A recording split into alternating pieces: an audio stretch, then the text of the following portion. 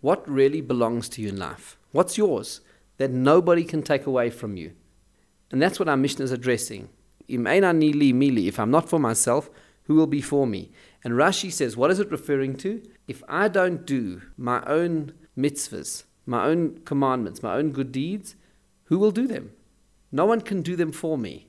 Because the one thing that we own in this life is the mitzvahs that we do. We take those mitzvahs with us to the next world. It's the only thing we can take with us to the next world, nothing else. All of the property that a person accumulates in this world, all of the other achievements, nothing goes with us to the next world except the good that we did while we were in this world. And the point is, we can only do it for ourselves. No one can do it for us. Can't outsource it. You can outsource someone to help you do anything really today in this world.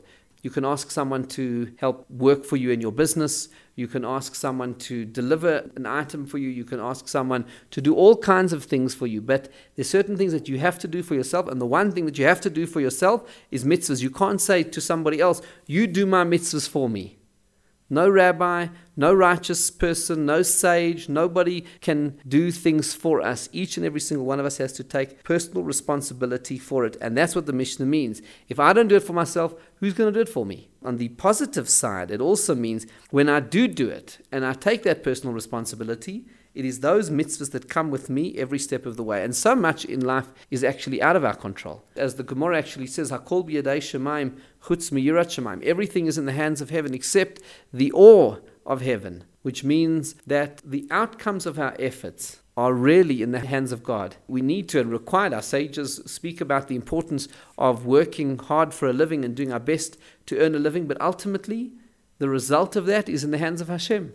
We can't guarantee the result of any effort that we put in. There's so many factors beyond our control that require the direct blessing of Hashem. There is one endeavor in life which is in our hands, and that is completely within our hands, and is within our freedom to do, and that is mitzvahs, good deeds.